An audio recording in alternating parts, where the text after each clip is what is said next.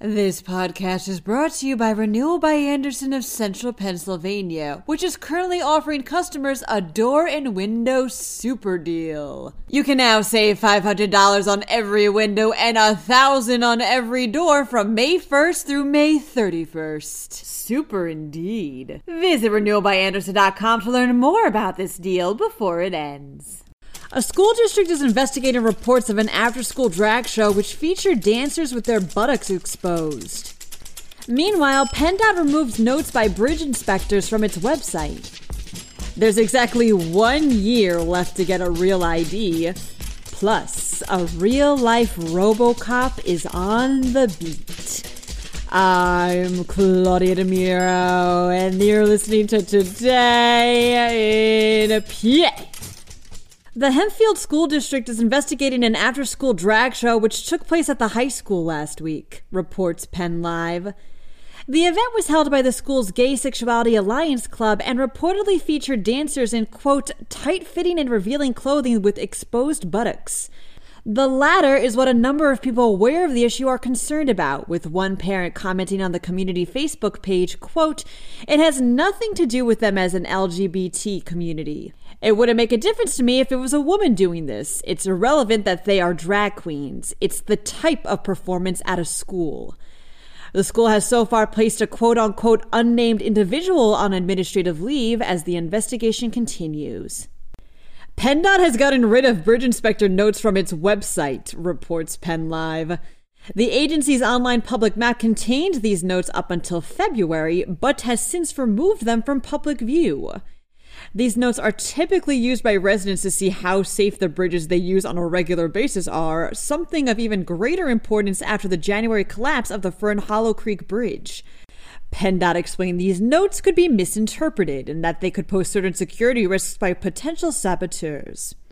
Pennsylvania, you officially have exactly 1 year left until the Real ID requirement kicks in, states the Tribune Review.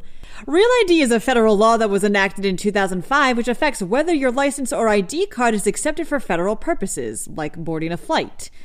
It's basically just having a little star put on your license to show it's been authenticated. The original date the requirement was supposed to kick in was October 2020, but the pandemic pushed that date back to May 3rd, 2023. Officials recommend dropping by the DMV as soon as you can to update your license if you haven't already, which, who doesn't love dropping by the DMV? Everyone is the answer to that. There's a real-life RoboCop patrolling the streets of Pittston, says the Times leader. Mayor Michael Lombardo has just introduced citizens to The Watcher. The Watcher is a $55,000 cop on wheels, purchased through Gaming Commission grant money, that'll use its camera system to keep an eye on things around town. Its camera can be monitored via cell phone 24/7 and will be deployed when suspicious activities arise, for surveillance, for special events like the Tomato Festival, and even the occasional traffic duty. Whether it'll eventually have speaking capabilities remains to be seen, but how cool would that be? That's all for today. For even more Pennsylvania news and beyond, drop by PennLive.com. And please don't forget to rate this podcast in either Apple or Amazon and to share us around with your family and your friends. Thanks ahead of time, and as always, thanks for listening. I'm Claudia DeMiro, and I'll be seeing you all tomorrow for another round of Today in PA. This podcast is brought to you by Renewal by Andersen of Central Pennsylvania, which is currently offering customers a door and window super deal. You can now save $500 on every window and $1,000 on every door from May 1st through May 31st. Super indeed. Visit renewalbyandersen.com to learn more about this deal before it ends.